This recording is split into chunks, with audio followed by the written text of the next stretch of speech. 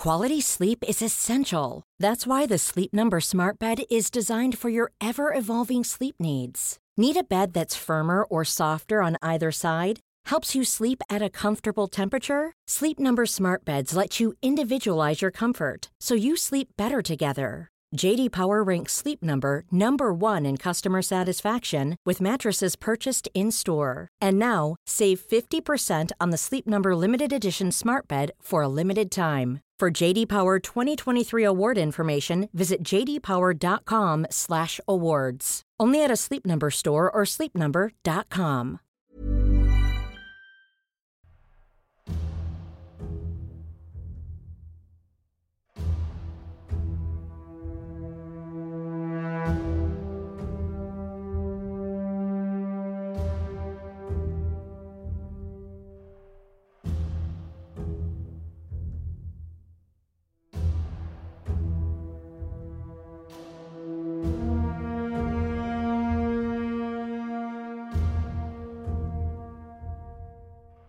Hi there and welcome to a history of Europe key battles. This is the 30 Years' War, part 4 out of 7. Gustavus Adolphus of Sweden and the Swedish wars leading up to the 30 Years' War.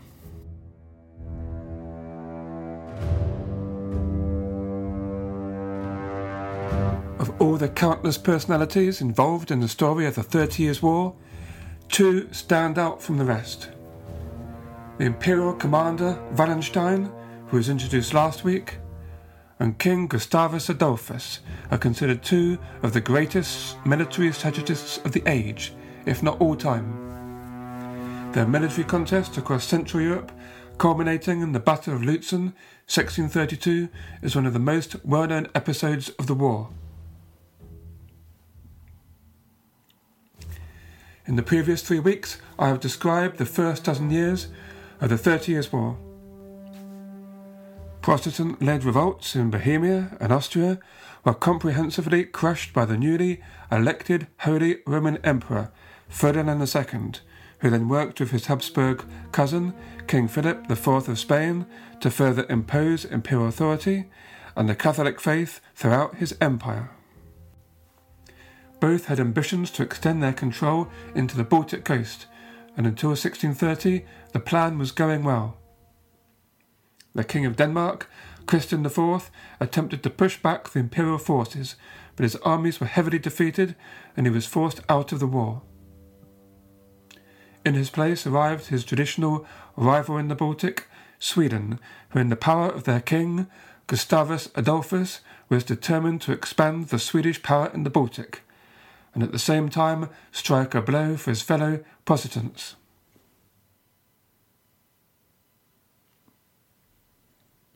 It's worth at this point catching up on events in the Baltic region. The Swedes had fought Russia and Poland for many years for control of the southern Baltic coastline. In the year 1582, they achieved military success and gained from Ivan the Terrible the territories of Estonia and Ingria, an area located along the southern shore of the Gulf of Finland. One key dynamic was the strong dynastic links between Sweden and Poland. The King of Poland-Lithuania from 1587, Sigismund III, was the son of King John III of Sweden, and in the 1590s was also, for a period, King of Sweden. However, he was deposed from the Swedish throne in 1599 by his uncle Charles IX, and spent much of the rest of his life attempting to reclaim it. Charles's justification for taking the Swedish crown was that Sigismund, as a devout Catholic, was unsuitable to rule Protestant-dominated Sweden. From 1600, Charles IX fought against Sigismund over the Baltic in a war which, interrupted by truces, was to last until 1629.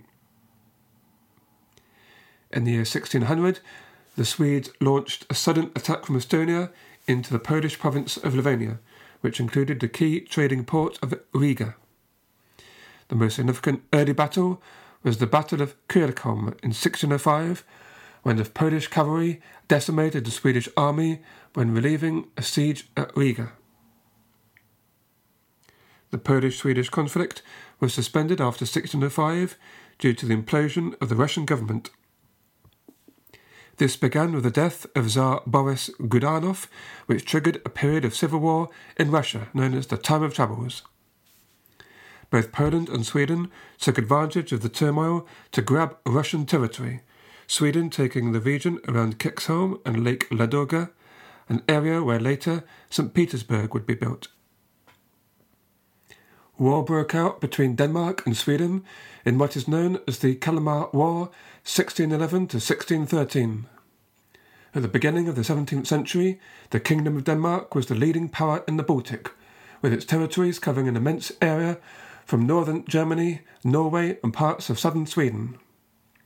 Their control of the islands of Gotland and Öland posed a threat to Sweden as they facilitated control of the Baltic waters. Sweden, on the other hand, felt surrounded. The area to their west was controlled by Norway, the south by Denmark, and to the east and southeast were Russia and Poland. Sweden had no outlet to the west except for a thin sliver of land around the fortress of Elfsborg, in present-day Gothenburg. The entrance to the Baltic was completely in Danish hands, where payment was demanded from foreign ships to allow them to pass, the so-called Sounds dues. Sweden sought an alternative trade route through sparsely populated Lapland to avoid the payments. Since the Sound dues were Denmark's main source of income, Denmark was prepared to fight to prevent alternative trade routes from being established. King Charles IX of Sweden ignored the process of King Christian IV of Denmark. Finally, in April 1611, Denmark declared war upon Sweden and invaded. The Danes made early gains. Then, on October the 20th, 1611, King Charles IX of Sweden died and was succeeded by his son Gustavus, who we will be hearing much more from. In most historical writing, he is referred to by his Latinized name, Gustavus Adolphus, so I shall do the same. When ascending the throne, Gustavus Adolphus sued for peace, but Christian IV sought opportunity for larger victories and strengthened his armies in southern Sweden. In early 1612, Denmark attacked and eventually conquered Elfsborg. This was a major setback for Sweden, as the country now lacked access to the sea in the west. Having achieved this success and aiming to end the war as soon as possible, the Danish command ordered an attack deep into Sweden, towards the capital of Stockholm. However, scorched earth methods and guerrilla warfare from the Swedish sides made this a very difficult task, and many of the mercenaries in the Danish army deserted since they did not receive their pay. Stockholm was never seriously threatened, and Gustavus Adolphus was able to avoid a complete Danish victory. In an agreed peace, in 1613, Denmark regained control of trade across Lapland. Furthermore, Sweden had to pay a high ransom for the return of Elfsborg. Sweden, however, did achieve one major concession, the exemptions of Sounds dues for its ships. Gustavus Adolphus had inherited 3 wars from his father against Denmark, Poland and Russia. After concluding peace with the Danes, he was able to turn his attention back to Russia, which was still in political turmoil. He launched invasions in 1613 and 1614, and the following year laid siege to Pskov. The Russians, however, held their own until February 1617, when the Treaty of Stolbowa was agreed. Russia was deprived of its access to the Baltic Sea and awarded to Sweden the province of Ingria. Novgorod was restored to Russia. For Sweden, the acquisition of Karelia and Ingria gave them a secure land connection between their possessions in Finland and Estonia, and most of Russian trade with the West came under Swedish control. and so Gustavus Adolphus, in the first half-dozen years of his reign, was able to conclude 2 of the 3 wars which he had inherited reasonably successfully. This background of constant warfare helps explain Gustavus's strong interest in the military. When Gustavus was born on 9th of December 1594, the legal king of Sweden was Sigismund, his father Charles's uncle. As the son of a royal duke, Gustavus had an opulent upbringing and excellent education, but there was no expectation that he would be a future king, as the Swedish crown was in a different branch of the family.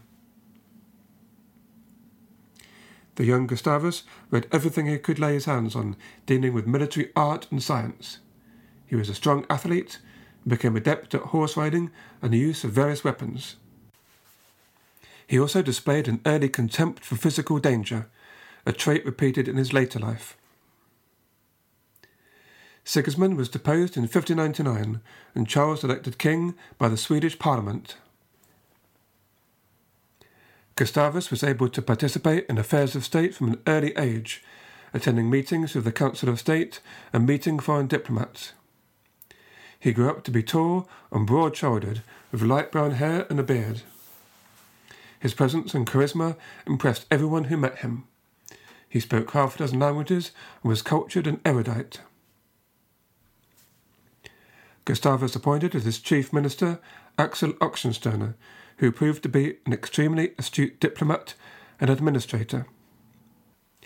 Sweden was then a relatively poor country, but it did have good natural resources and was able to fund reforms thanks to the development of the mining and metallurgy industries.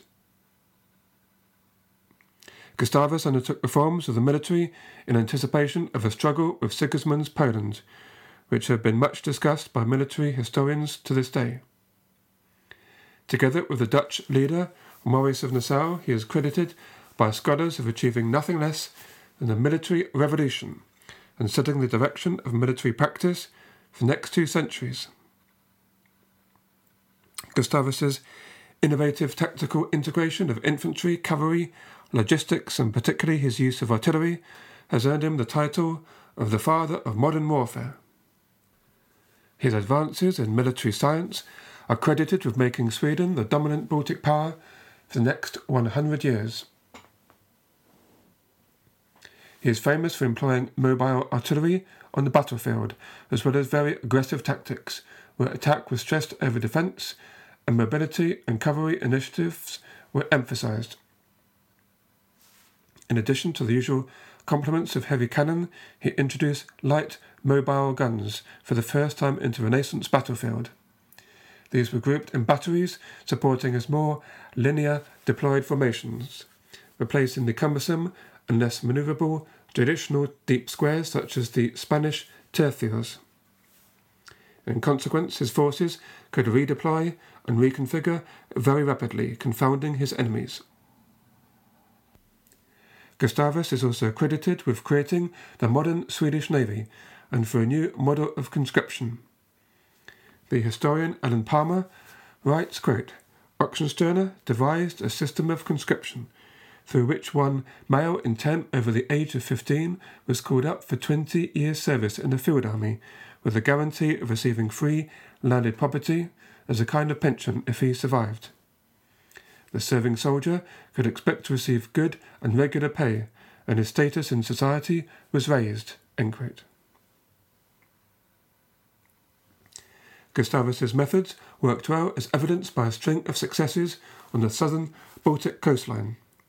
The Polish king, Sigismund III, was plotting against Gustavus Adolphus, trying to win over Swedish nobility to regain the crown of Sweden. Sigismund even considered another campaign in Sweden, but was unable to do so due to his ongoing war with Russia. In June 1617, 4 months after the Treaty of Stobova, Gustavus led a naval attack on Polish possessions in Livonia. The Swedes seized almost the whole Livonian coast, except for the key port city of Riga. A treaty was agreed to last for 2 years, and by the time that was over, Sigismund was preoccupied with the Turks. Early in the autumn of 1621, Gustavus took advantage of a Turkish invasion of Poland, which I described in a recent set of episodes on the Battle of Chotin, 1621. He led a naval contingent of some 148 vessels and more than 17,000 men to try and seize Riga. The city was well supplied with arms and ammunition, and much work had been done to improve the fortifications in anticipation of such an attack. Nevertheless, the garrison was too small to resist for long, and the city surrendered after less than a month. The defenders were granted honourable terms, and no reprisals were taken by the Swedish troops. Riga, with a population of some 30,000, more than twice the size of Stockholm, had grown prosperous on trade. A governor-general was appointed and ensured that the conquered lands were integrated with the Swedish homelands. Today, the Swedish gate and the city walls still remind visitors of this period's influence on the city. The Polish Diet were unhappy about Sigismund's claims to the Swedish crown and refused to provide money for renewing the war with Sweden. That didn't stop Sigismund from trying to negotiate naval assistance against the Swedes from the port of Danzig, modern-day Gdansk, and from Spain. Gustavus's next goal was extending his control of the Baltic coastline into East Prussia. This would cut off Polish commerce and hopefully bring pressure on Sigismund to finally renounce his claims on the Swedish crown. The Duchy of Prussia was a feudal fiefdom of Poland, whose duke was Gustavus's brother-in-law, George William, Elector of Brandenburg. Gustavus arrived with 150 ships and quickly captured several towns, almost without a fight. The big prize was Danzig, which, like Riga in Livonia, was the local predominant city port in East Prussia and maintained its own small army and fleet for defence. However, its citizens depended on their trade with Poland and so declined to submit to Gustavus. The latest Swedish acts of aggression caused a shift in Polish attitudes. Beforehand, many Poles had seen the War of Sweden as a dynastic dispute between two cousins and had been reluctant to lend Sigismund their full support. The siege of Danzig made them realise their interests were now at stake, indeed even potentially the status of Poland as a great power. And so the Polish Diet voted to give the king their full support and levied taxes accordingly. They recruited Stanislaw Koniepolski, a hetman, that is, Polish-Lithuanian military commander, who had fought for many years with distinction against the Tatars and Ottomans. Jewelry isn't a gift you give just once. It's a way to remind your loved one of a beautiful moment every time they see it. Blue Nile can help you find the gift that says how you feel and says it beautifully, with expert guidance and a wide assortment of jewelry of the highest quality at the best price. Go to BlueNile.com and experience the convenience of shopping Blue Nile, the original online jeweler since 1999. That's BlueNile.com to find the perfect jewelry gift for any occasion. BlueNile.com. Planning for your next trip? Elevate your travel style with Quince. Quince has all the jet-setting essentials you'll want for your next getaway, like European linen, premium luggage options, buttery soft Italian leather bags, and so much more. And it's all priced at 50 to 80% less than similar brands. Plus, Quince only works with factories that use safe and ethical manufacturing practices. Pack your bags with high-quality essentials you'll be wearing for vacations to come with Quince. Go to quince.com/trip for free shipping and 365-day returns. The next major battle occurred at Dachau, today known as Tczew, a city on the river Vistula, which took place in August 1627. Koniepolski prudently refused to be drawn into charging the carefully prepared Swedish infantry positions. Instead, he himself tried to draw the Swedes out from behind their fieldworks. Robert Frost describes the battle in his book Northern Wars, 1558 to 1732. Quote, "After 2 hours of fruitless waiting, the Poles began to withdraw along a narrow causeway through the marshy ground which lay between them and their camp. At this point, Gustavus Adolphus launched his horse in the surprise attack, which caught the Poles unawares. In the resulting confusion, the two Polish columns were pushed into the marsh before a powerful salvo from the Polish foot and a flank attack by the cavalry stopped the Swedes in their tracks. The Poles lost 80 to 100 men, killed or drowned in the bog. It was dramatic, but it was no Kirchholm. End quote. Both sides claimed victory, but in truth the Battle of Dachau and subsequent fighting showed that the Swedes and Poles were evenly matched. The Swedes had better artillery, but the Polish had superior cavalry, and both sides were led by intelligent commanders. Gustavus had made impressive early gains, but when the Poles organised more substantial opposition, they were able to hold back the invaders. After 2 more years of stalemate, the Truce of Altmark was agreed in September 1629. The Swedes undoubtedly got the best deal, as it left them in the de facto control of Livonia north of the Dvina River. The town of Elbing was left in Swedish hands, and in addition to the duties collected from the areas under its control, Sweden was able to receive a significant share of tolls levied in the lucrative Danzig trade. Robert Frost writes that Sweden got lucky in the negotiations. The Habsburg breakthrough to the Baltic and defeat of Christian IV of Denmark, described last week, had dramatically altered the balance of power in Northern Europe and meant that powers worried at possible Habsburg control of the North German coastline, especially the French, Dutch and the English, were desperate to find someone to reverse the series of Habsburg victories.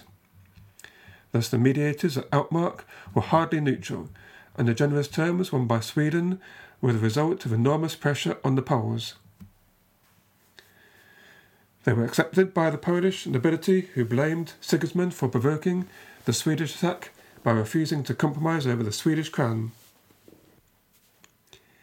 Sigismund had little choice but to accept the terms and allow Gustavus's army to move on to their next battleground.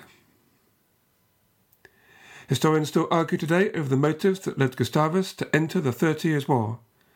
The traditional view, and that promoted by the Swedes at the time, is that it was a just and glorious intervention to save Lutheranism, a romantic view which persists even today. Religion and politics of the time had become so intermingled that it is difficult to separate the two. Gustavus's own words show that religion was an element of the decision-making, but the main justification was strategic. At the Riksdag, the Swedish council, he declared the following, quote, "Sweden is in danger from the power of the Habsburg. That is all, but it is enough. That power must be met swiftly and strongly. The times are bad. The danger is great. It is no moment to ask whether the cost will not be far beyond what we can bear. The fight will be for house and home, for fatherland, for faith." End quote. The primary goal of Gustavus was essentially a continuation of the last several years of campaigning, to drive control over the shores of the Baltic with the eventual ambition of making it a virtual Swedish lake. The presence of the Empire was intolerable within such a plan. Wallenstein, the head of the Imperial Army, had besieged the seaport of Stralsund in 1628 in the process of driving the Danes out of North Germany.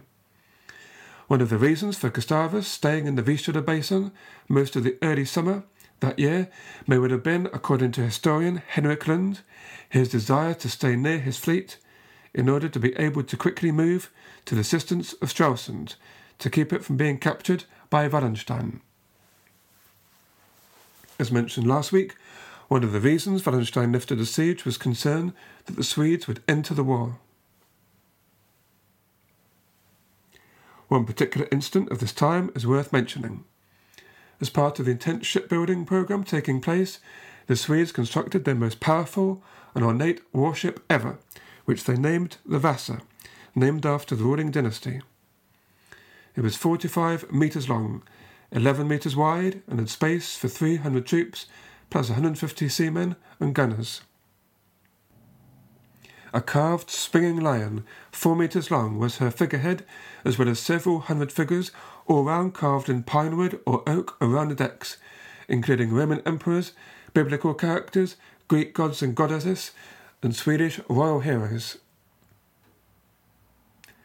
The vessel set sail from Stockholm on the 10th of August 1628, with a light wind blowing. Barely a few hundred metres into its voyage, it started to slip away to the starboard, and horrified onlookers from the port saw it sink into the waters. Some 50 seamen perished, and another 100 were saved. The ship's sculptured figures were not seen again until 1961, when it was raised, restored and housed in a museum less than 2 kilometres from where it had sunk, and is well worth seeing for visitors to Stockholm today. The gamble taken by Gustavus to enter the war in 1630 was immense. To take on the might of the Holy Roman Empire, the Catholic League and Spain, they had to consider that Catholic Poland may wish to intervene despite the Peace of Altmark if they saw an opportunity to take back territories recently lost. This gamble shows an immense degree of self-confidence on the part of Gustavus in the new army he had shaped. The Swedish king made the historic crossing across the Baltic in late June 1630 in a fleet of 76 ships, equally divided between warships and transports. Delayed by a storm, he did not land until the 4th of July 1630, when he reached the Oder estuary. While the size of his army, nearly 14,000 men, was very small compared to the imperial army, it was an elite force, experienced from the campaigns of the previous few years. They arrived with no close allies. Of their natural allies, the Netherlands was at war with Spain, and England was embroiled in internal problems, and France provided no assistance except for subsidies. Yet Gustavus did have one main stroke of luck. He arrived at just the moment when the imperial allies had fallen out with each other. Holy Roman Emperor Ferdinand II had pushed too far in the eyes of many when he declared the Edict of Restitution in March 1629, which threatened to take away the rights and liberties of many landholders. The Protestants were mostly worried, but Catholics were also concerned about overreach of the emperor's powers. In addition, Ferdinand II had just fired his main commander, the talented commander Albrecht von Wallenstein. Nobody at that time could have seriously predicted the success Gustavus and his troops would soon find on the battlefield, and how they would completely reshape the balance of power in the 30 Years' War.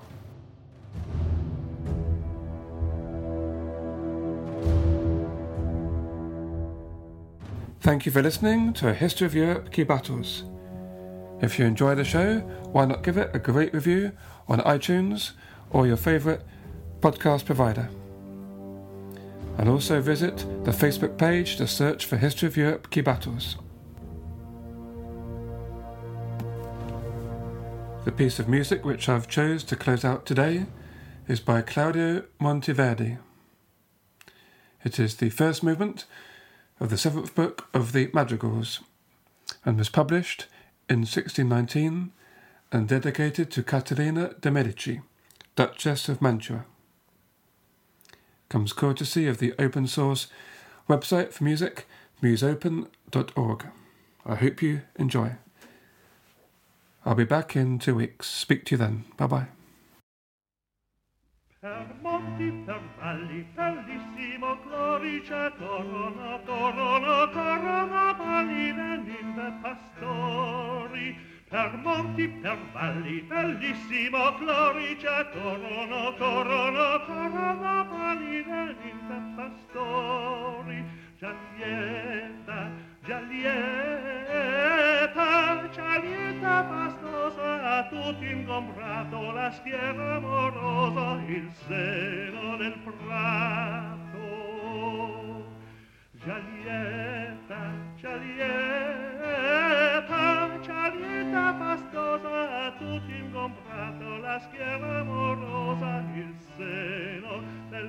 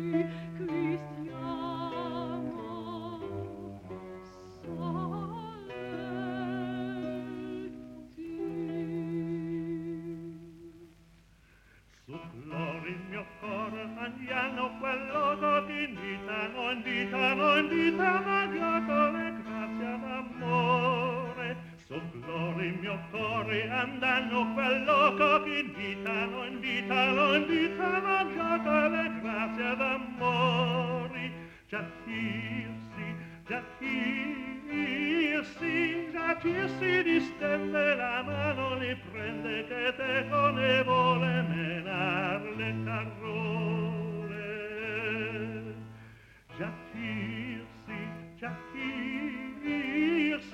Giacchirsi distende le mano, li prende che te con ne vuole menar le parole.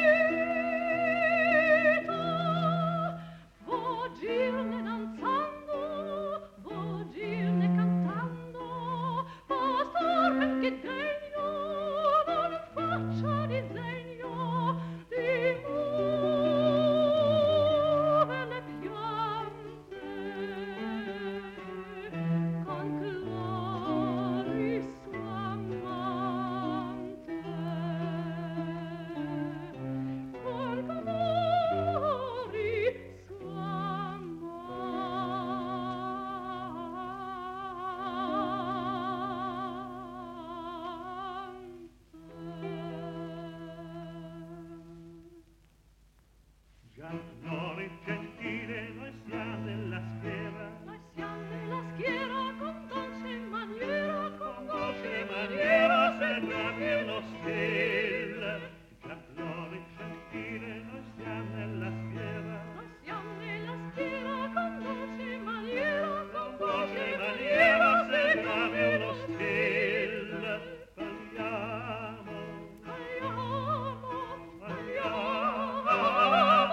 Balliamo, intanto spieghiamo col canto con voce i modi del ballo del modi.